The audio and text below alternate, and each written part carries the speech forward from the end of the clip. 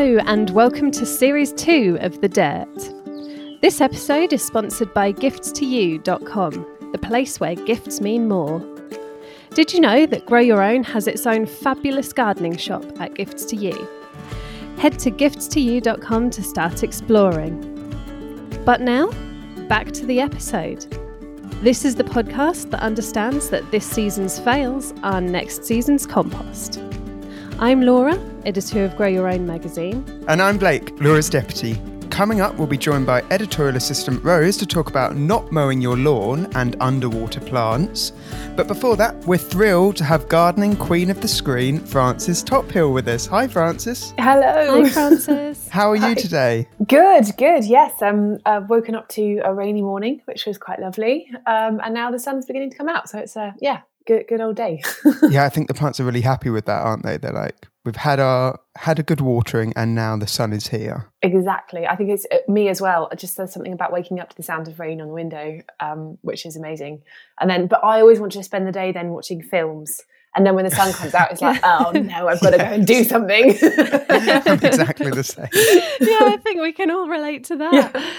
Yeah. Obviously, we, at the time of recording, are still in some form of lockdown. So how have you been coping with that, and how would you say your garden has helped you during that time? I think massively. It's been a really, obviously for everyone, weird spring. I'm very anxious for lots of people. I know I'm like massively, maybe a bit less anxious now, but at the beginning, like, you know, my mum and my dad, and like not going to see anyone, and you know, so I've been, as everyone has been, stuck in the house, and I'm renting a really tiny little terrace house with a really tiny and quite grim concrete garden yard. Really, is what I would say it was. But on the flip side, which I think also a lot of people are feeling, there's this time.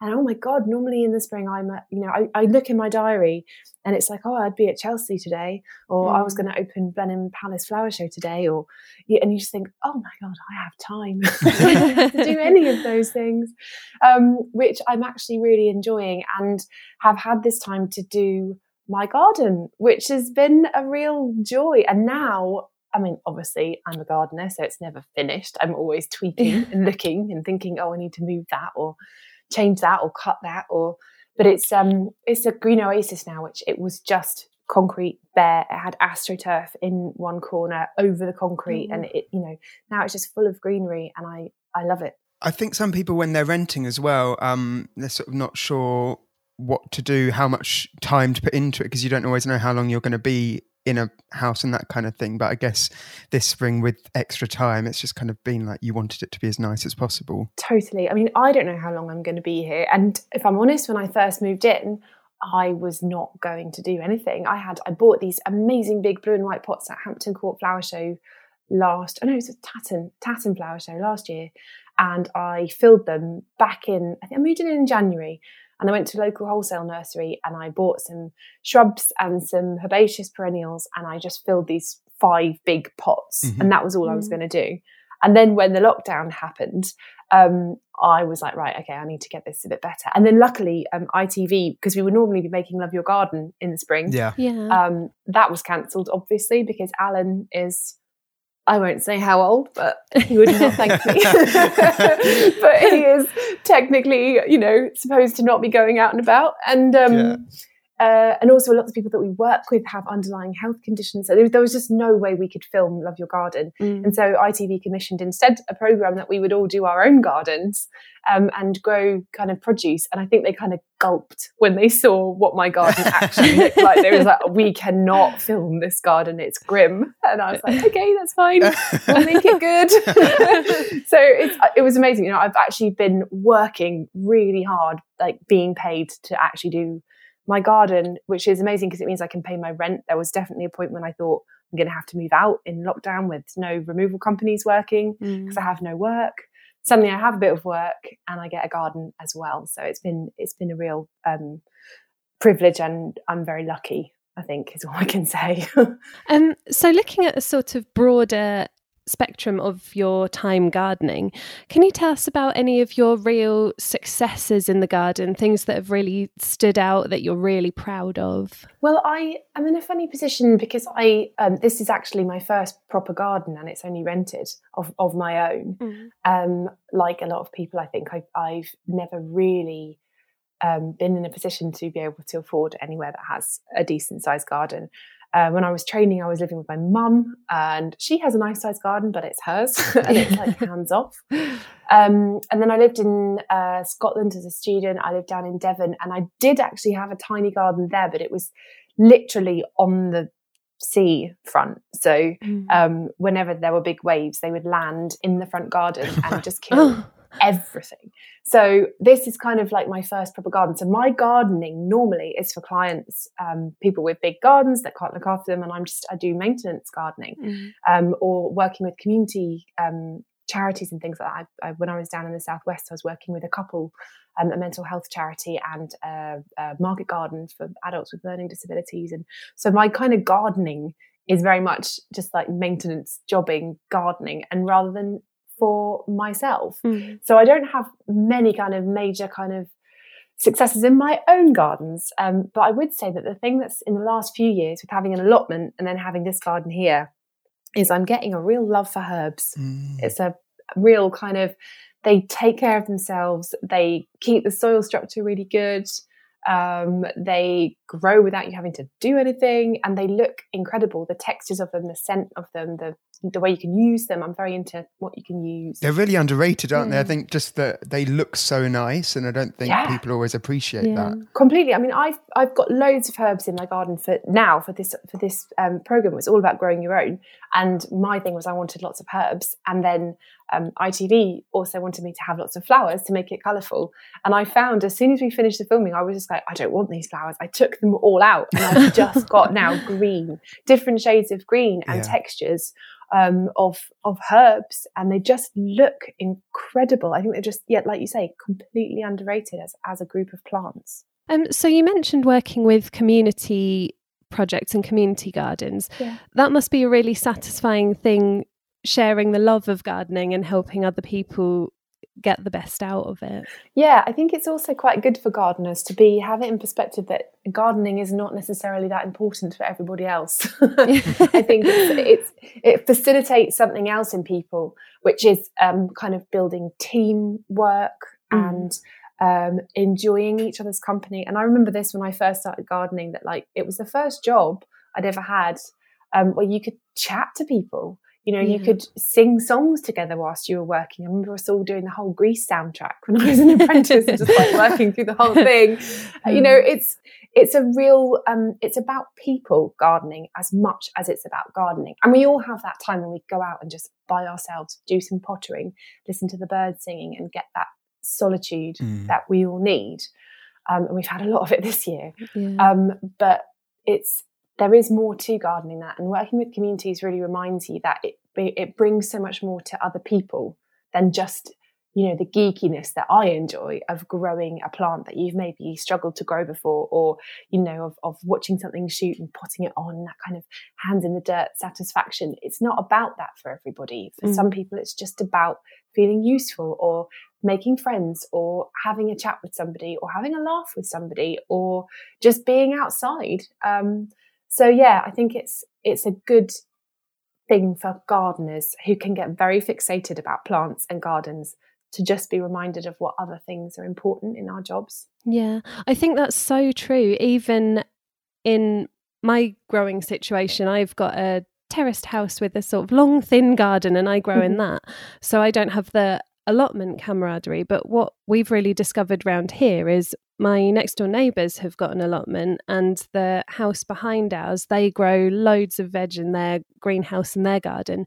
And it has, as you say, created a little community between us where we're always swapping plants and seeds and harvests in the end. And I do genuinely think, I don't know if I would know my neighbours as well without having that common link.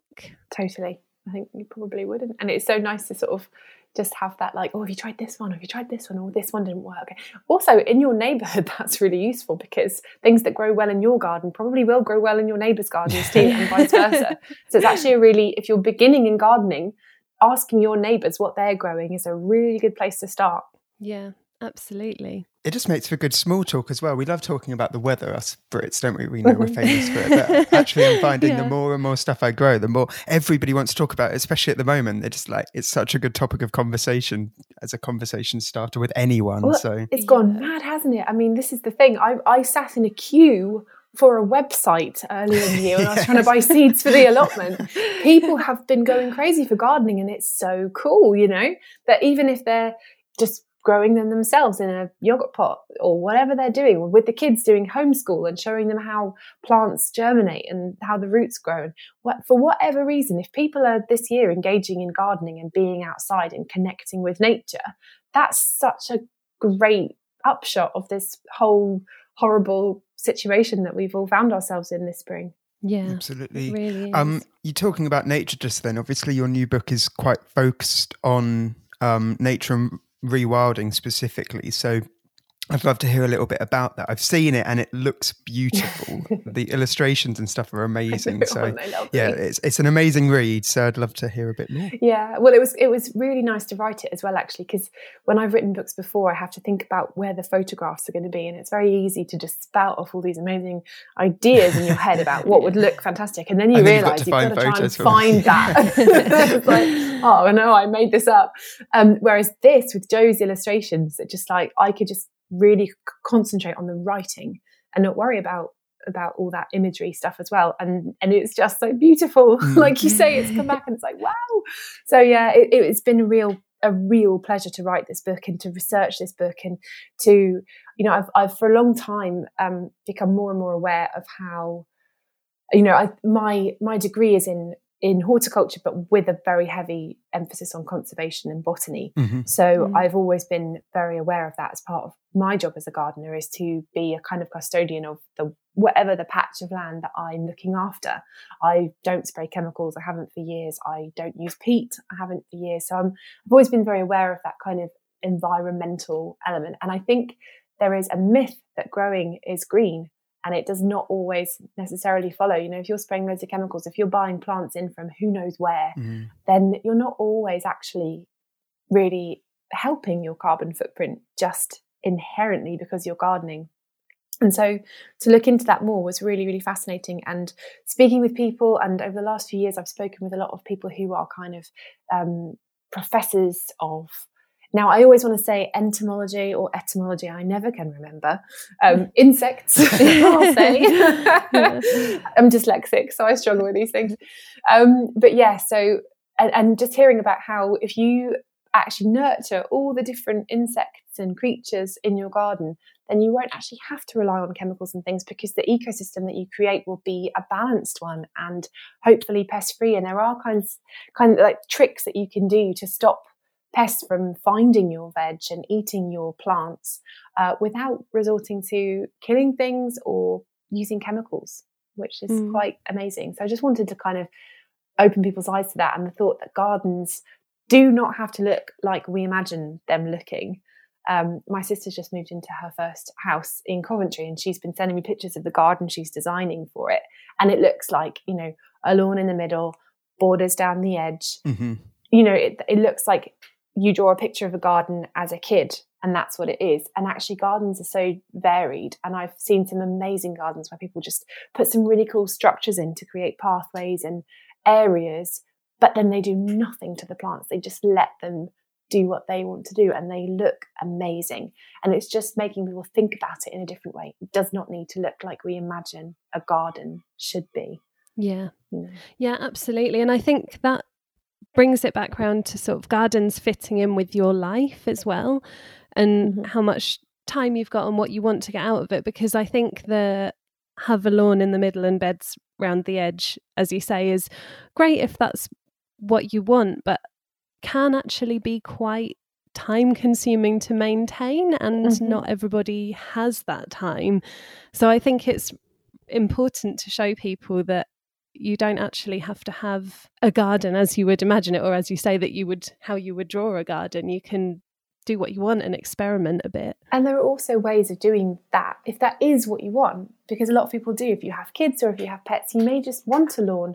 But in the book, it's sort of trying to take the different areas of the garden and what we might want from them and look at them and go, well, look, how can you do that thing that you want, but make it a little bit more species rich and varied and offer more of a habitat for different insects. So like with a lawn, for example, rather than saying that you just want grass, because we put ourselves under a huge amount of pressure to succeed in whatever we do in gardening, and we need not do that, I think.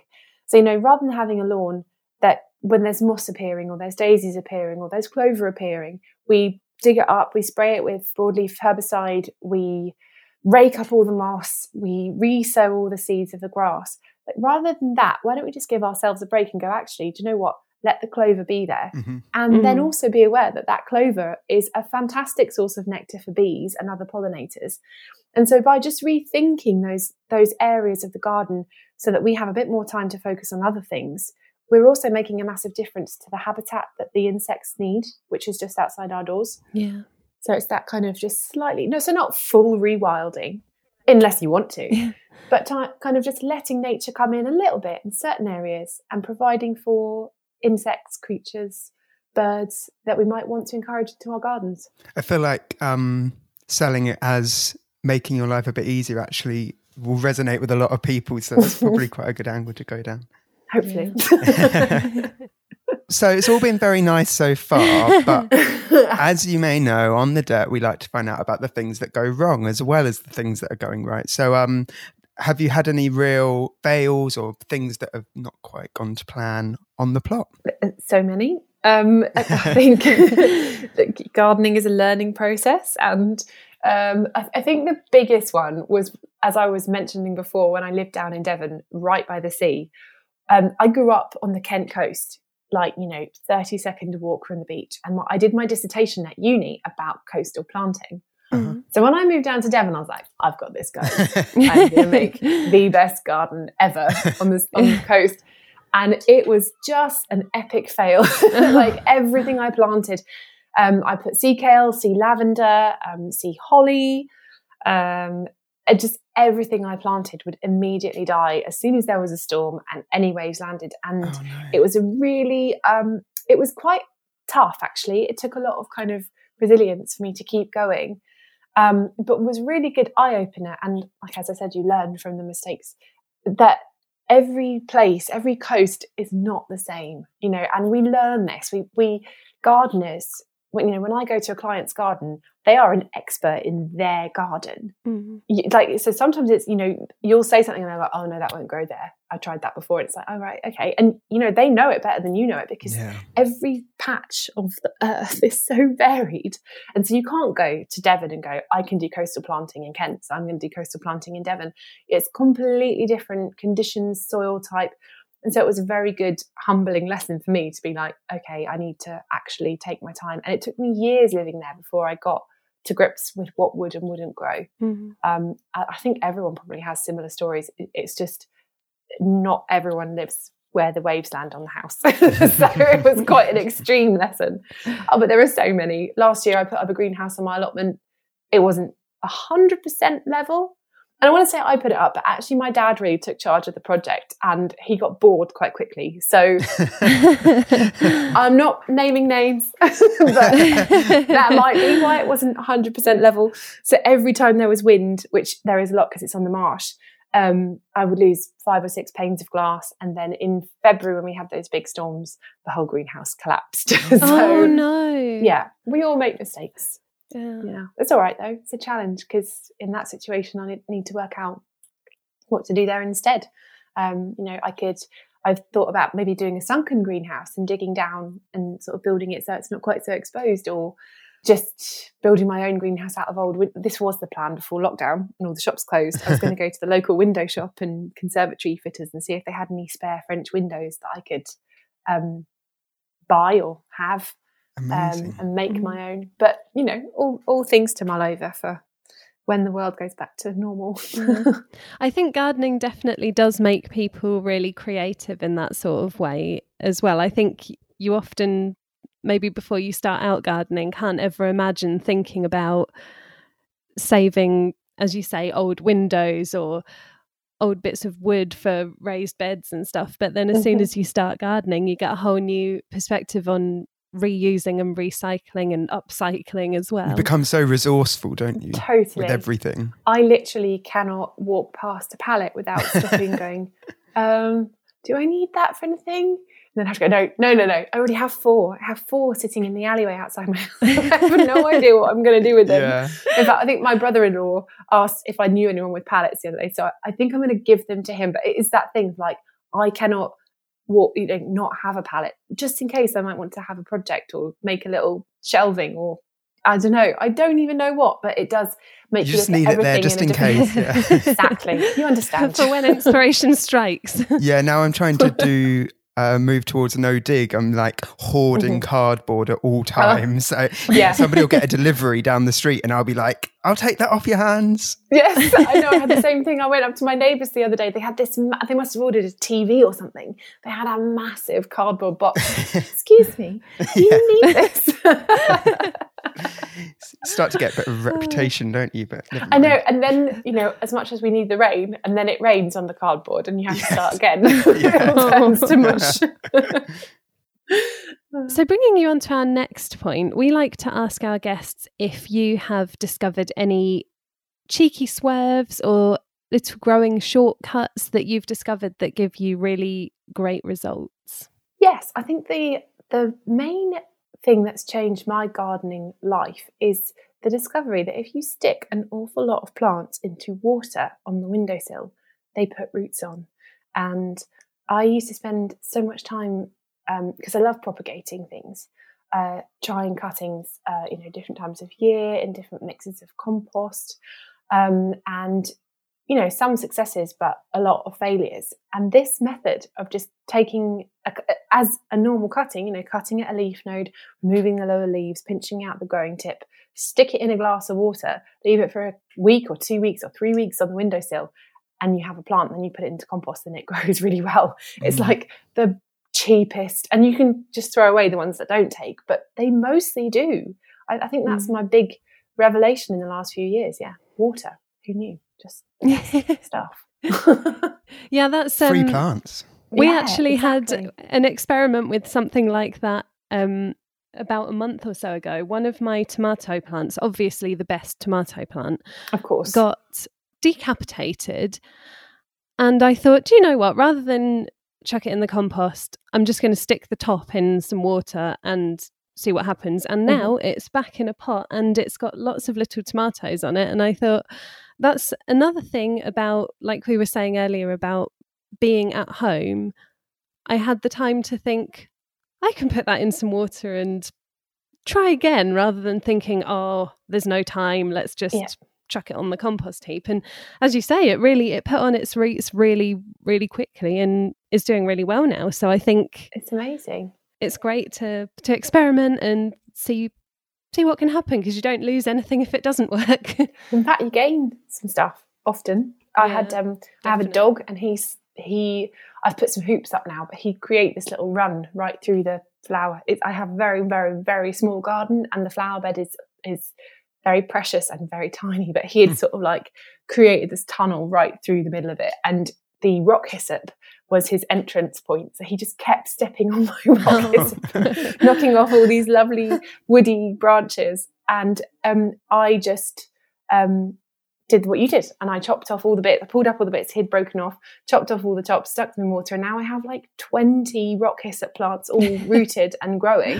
So actually, what starts off as being something that could be a disaster turns into a real little bonus. And I now, have extras. So yeah, it's just a really cool discovery. But problem is, it does make your windowsills always full of glasses of water and loads of plants. But if you can deal with that, then it's fine. Yeah, there's definitely worse things than lots of plants on the windowsill. I agree. So what we normally like to finish on with people is in your gardening career so far, has there been one big takeaway that you would share with people? One thing that you think is either the biggest lesson that you've learned or the most important thing that you've taken away from your experience so far? There are so many things that you learn and then relearn and then get reminded of again, you know, that I think if I can pick two, can I pick two? Yeah, we'll let you pick two.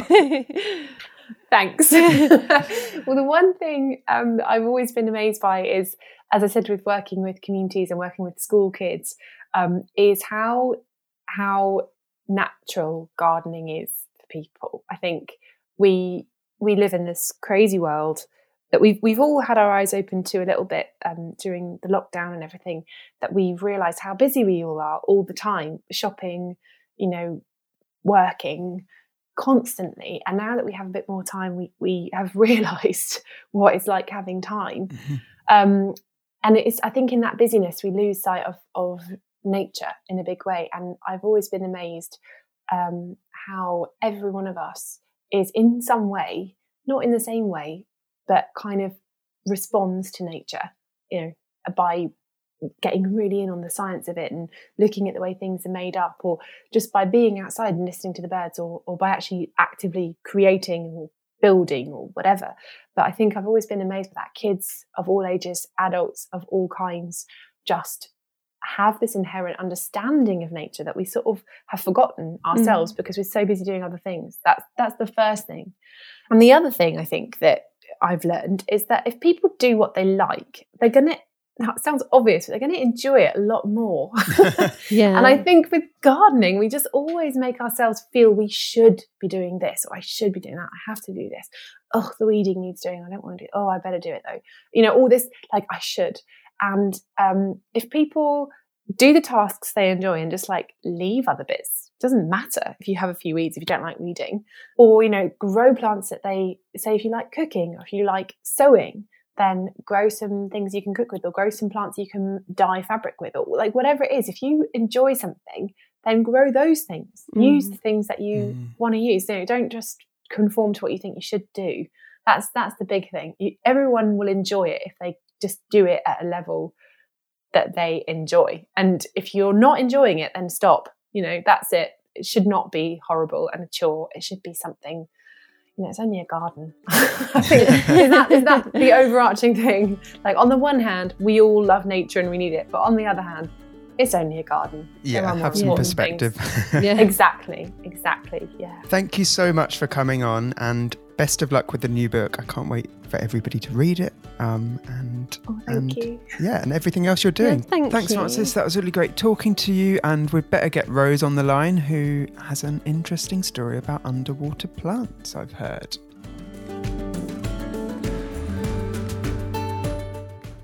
Is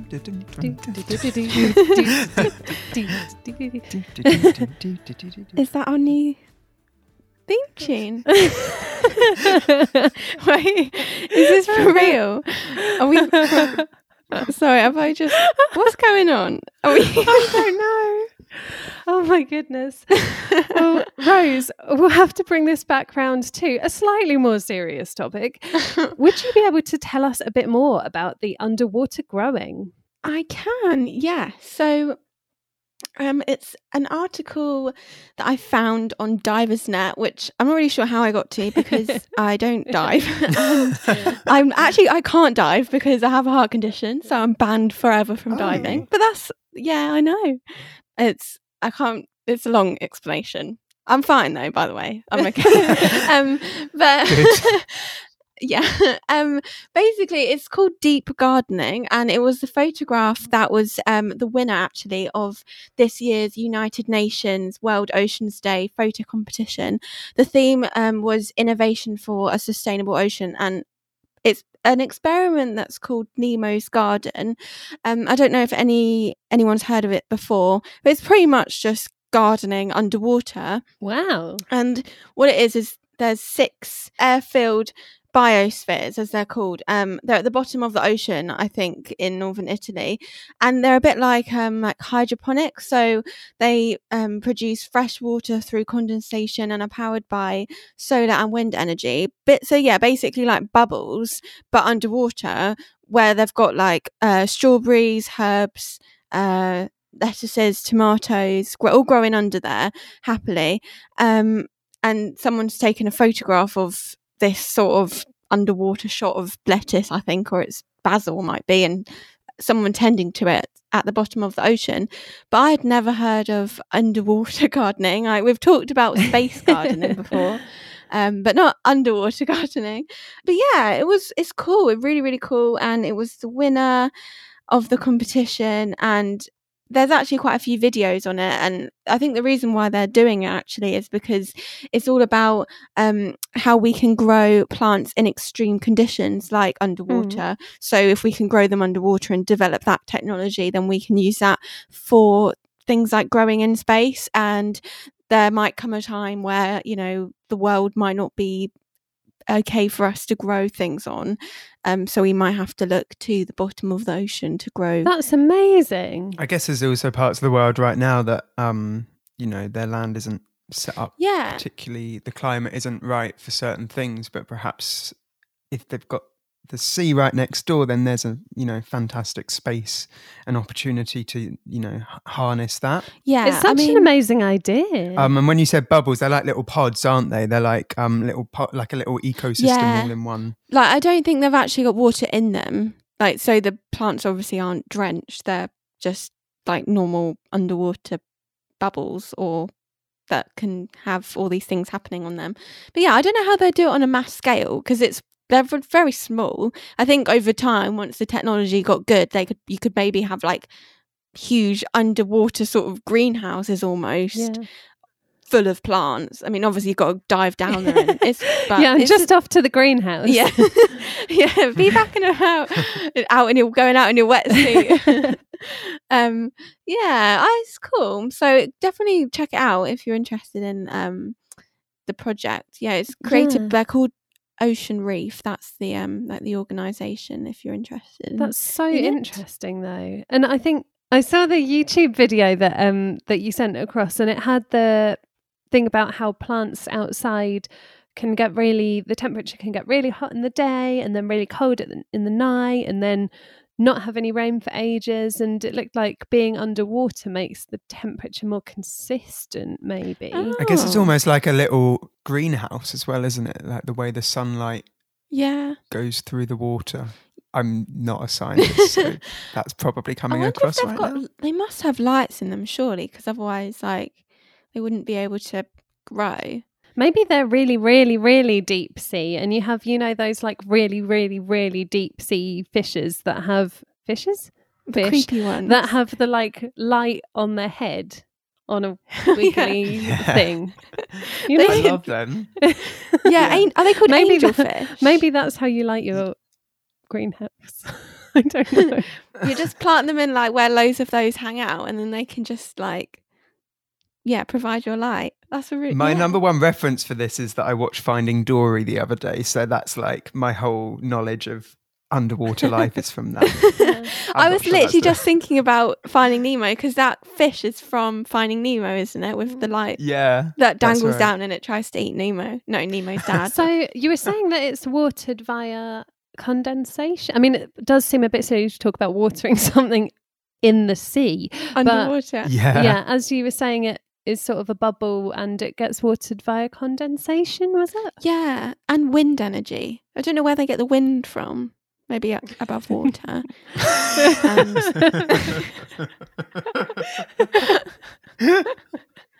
Oh no, we're off and it's only episode 1. No. Yeah, I've just looked it up actually, and I found a different article, not on the DiverNet website that you demoed, but on The Guardian.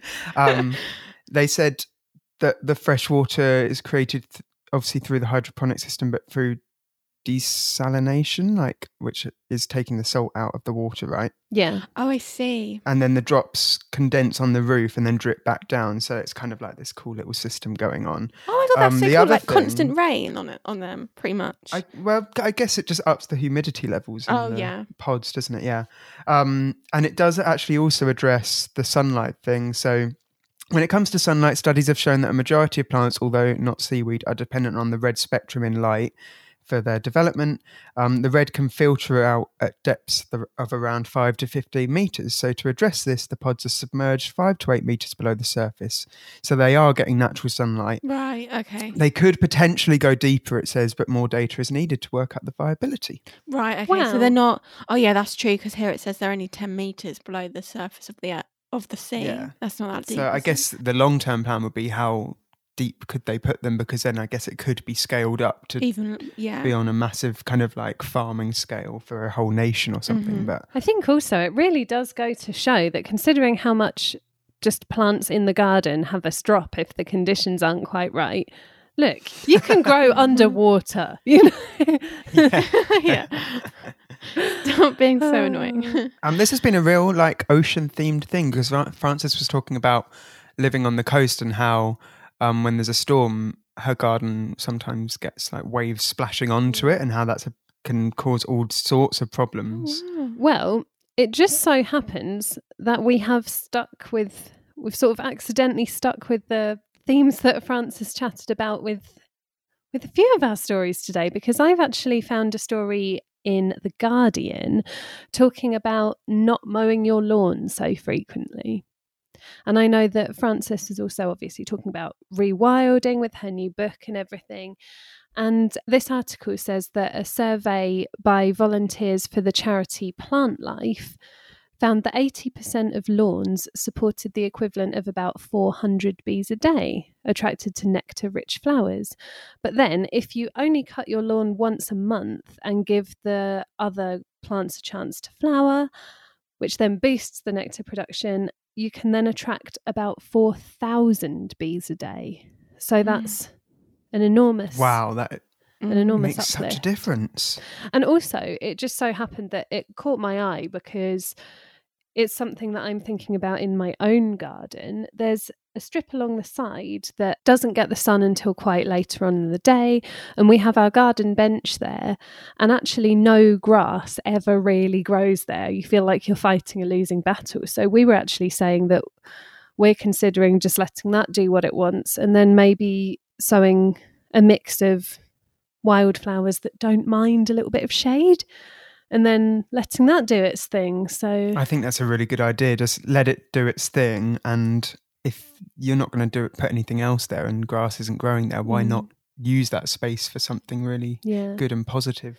Yeah, also I think it will be good because my garden is given over quite heavily to fruit and veg, which obviously have quite specific flowering times. So offering a few more options will be a good thing.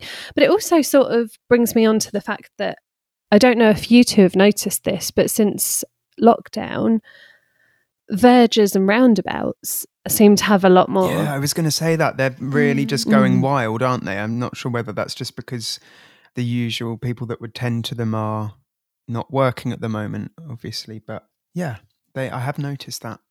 Yeah, I think it's nice. We should do more, I think. I think it's so easy to sort of mow over everything and think, that's how I like it. But wildflowers can look so nice in wild areas. And I was trying to grow some plants and I accidentally let them go to seed and go to flower. So, which wasn't my intention. But I was so shocked by the amount of pollinators and things that were coming round and swarming round. So if you just have a few little areas, like you can do so much to boost the biodiversity. It's insane. Like if you just do a little bit every now and again, then you can really help. And Rose, you were also saying that your sister has a sort of wilder area in her garden, doesn't she? Oh yeah. Well, I think it's more the fact that she doesn't have time to sort of tend to it all the time. But when she first moved in, she said that she really wanted to just have a very wild area. Like she wanted to have sort of the sides all sort of wild flowers and things like that. And she did sow a lot of sort of the wildflower mixes, but she's also sort of put in like other more sort of formal plants and things like that. But it's very wild, and she has so much life there that you go there and it is lovely. And I think it's so nice, especially in the summer when it's sort of all, yes, it might look a bit messy to some people, but if you don't mind that, then I think I think we need nice. A culture shift on this a little bit. Yeah. Like it's and it might be a generational thing, because I do feel like maybe younger generations are more open to the idea of having wilder. I'm really generalizing right now, but that perhaps in time we'll see this gradually working its way in, and more people will not think that lawns have to be just grass, but they can be something slightly more wild. And I think the whole astro fake grass is definitely less trendy now than it was. I think that might come on to your next point story, Blake, but how, you know, maybe a sort of, there was a whole trend of like plastic fake grass, but now I think it's definitely been a bit of a shift in attitude towards like natural grasses and things like that. And actually, just before we move on, I was going to say that the radishes that I was growing, I took some of them up and enjoyed them. They were really tasty. But then before I knew it, the ones that I hadn't yet harvested were already going to flower. So I'll just leave them. You can eat the pods and I was stuff going to as well, say, did you get So, any radish pods? Yeah, so I did, and they were really nice. I'm actually now thinking that next time I might just grow them for that, because I think I like them more. But the flowers were really, really popular, is what I was going to say. So it's funny, like something going wrong, but then you can just flip it on its head and make it into something really positive, which is that the pollinators love it. Every time you said plant life there, and every time I read it, I can't not start singing the Blur song, Park Life. Just throwing it out there. I'm not going to sing it. Yeah, we don't want a copyright strike. No, exactly. But like, cannot say that charity's name without thinking of that. No. Moving on, you were just saying about fake grass. My story this week is the top trends and the worst trends in the garden. So this was some research that's been done by Draper Tools, and I wondered, I'll tell you what the most popular things in the garden are. Frantically now looking for it. Okay, this is in Metro. The most popular things are, number 1, bird feeders, obviously. Who doesn't love a bird feeder? Number 2, a vegetable garden. Ooh. Number 3, a water feature. So they were like the top 3 things that people love to see in a garden. As done by and this they research. all feel quite sort of coming back to the natural side of things. It feels like you can attract nature with all of those. That's really true. All of those things. Maybe that's why people like them. What do you think were the things that people really didn't like or sneered their nose at? Fake grass. Gnomes. Those are the top 2. Well done. Gnomes, oh my God, gnomes came experts. Gnomes came out as the top thing that people didn't like, which I think is understandable. They're quite divisive. I know a lot of people really love them and will fill their garden with gnomes. And then other people, I can see why people might like them or not. So what else was on the list? Marmite, I think, aren't they? And then fake grass was second. Number 3 was plastic ornaments, which again plays in. So it is, I think, people really moving towards that natural thing and kind of not liking so much the unnatural stuff. Number 4, fake animal bird statues, e.g. flamingos. Oh God. It's quite specific. Yeah, really specific. Flamingo? It's weird that came out fourth. Like, of all the people, how many of them were like, oh, I really hate those flamingo statues. One of the ones that surprised me a little bit, number 9, recycled old tyres as plant containers. And I feel like as gardeners and veg gardeners, a lot of people like doing that. And I thought that people would like that as a trend and a bit of a little feature, I do wonder, though, if people worry about chemicals leaching out of the plastic, whatever tires are made out of, rubber, out of that into your soil. And that's true. I don't know, maybe that's a concern that people have. Number 8 was a hot tub, which my mum's just got a hot tub. I would not Yeah, I'd have thought people would love a hot tub, but maybe not. Who And doesn't? number 10 was pub in a shed, What? which I'd never thought about having a pub in a shed, but I just seeing thought those that words people written loved down, a I'm pub like, in a this is a shed. good idea. I Yeah. know like 2 people who have made a pub in their shed since lockdown, which, I mean, you may have thoughts on that, but if you want a pub in your shed, just go for it. Yeah, Bring I the pub garden to your garden. Yeah, exactly. Absolutely. There's also a competition, isn't there? Like, I'm trying to Google it without much success at the moment, thanks to my internet. But there's actually a shed competition with people turning their shed into cool stuff. And there's always loads and loads of garden pub entries. Yeah, I think it's quite popular. So I'm really surprised that's on Yeah. the list. But I thought that was quite interesting. I mean, like, it was only 2,000 people, so I'm not sure how accurate that is, but Yeah, they just have very strong opinions it's a on. little good snapshot. Yeah, exactly. Yeah. So that's what I've been reading about this week. Yeah. I do say though, people are very opinionated in their outdoor. Like, I think I read a statistic recently, which I shared with both of you, which was like 88% of people think they have great taste in like their outdoor area or something. And me and you were like, really? They don't. I don't think so. Wow. Yeah. I mean, I Well, suppose there we that's are. I guess the thing. if you like Everybody what you can- Yeah. Yeah. Yeah. Yeah. Yeah, I like exactly. the You're not garden gonna you put- love. Yeah, you're not going to put something outside and then be like, oh, my taste is horrible. Like, I don't know. You're going to believe in your good Yeah. taste. So, And we'll just see when gnomes and plastic flamingos come back into fashion. We'll be Will waiting. probably. Get a little resurgence, Yeah. yeah. Along with like mullets and I don't know, other weird trends that have happened throughout time. Bell bottom jeans. We'll see how well this podcast No. ages. It's a really busy time of the year, so I've got some jobs on the plot. Yes. So I guess I will get on with those now. We will leave you to it.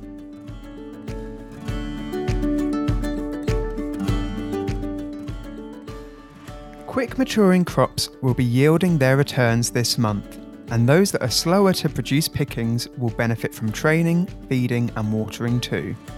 Keep an eye out for pests and diseases, stopping any attacks that might dare to invade your plot. Vigilance at this time will pay dividends during late summer and autumn when the harvests come rolling in. If you haven't got round to it yet, then it's time to move veg outside. You can give your plants a flying start by watering them and your chosen spot well about an hour or so beforehand so that moisture reserves of both the plant and the site are topped up. Tease out any congested roots and make sure your crop is neither too deep nor too shallow in its hole. Firm it in place gently, and to make watering simpler, you can create a small circular dip around the outside to act as a moat when water is added, or sink an upturned plastic bottle reservoir next to each plant. You may have noticed that orchard fruit trees are naturally shedding their poor quality fruitlets this month, leaving the healthy types with more room to continue growing. This is known as the June drop. Once this has happened, look at the trees yourself and thin out any excess that remain to make way for big, plump and round fruits later in the summer. Keep on top of your weeding duties this month and have your hoe at the ready. On warm sunny days, uprooted weed seedlings dry out and die quickly. Little and often should be your mantra when taking on this chore, as this will stop a sudden overtaking of plants. If you've been busy enjoying a crop of asparagus recently, it's a good idea to stop cutting your spears around now to allow them to recover for next season.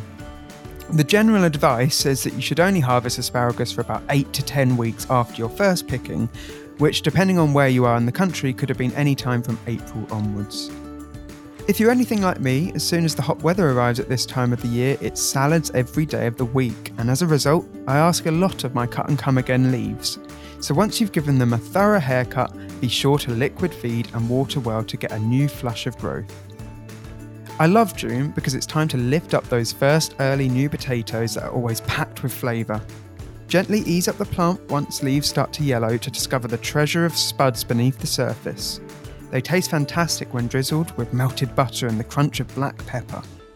And finally, don't fall into the trap of thinking that sowing is only a job for spring, because it isn't.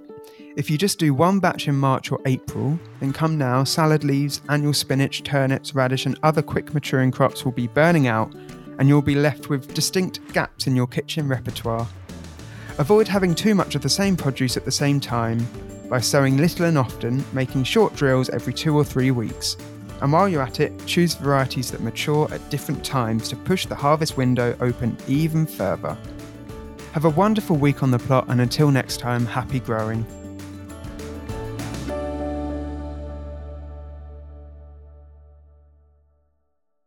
Thanks again for listening to The Dirt, and don't forget to subscribe for free to make sure you never miss an episode. We'd love it if you rate and review wherever you get your podcast, and don't forget to tell your allotment neighbours. We have some really exciting guests coming up, and one of them could be you. Do you or someone you know have some great gardening advice, dirty gardening secrets, or funny disasters on the plot? Email thedirt@growfruitandveg.co.uk to let us know. Plus, as a special treat for a monthly dose of trusted gardening advice from the whole Grow Your Own team, we've got an exclusive offer just for the Dirt listeners.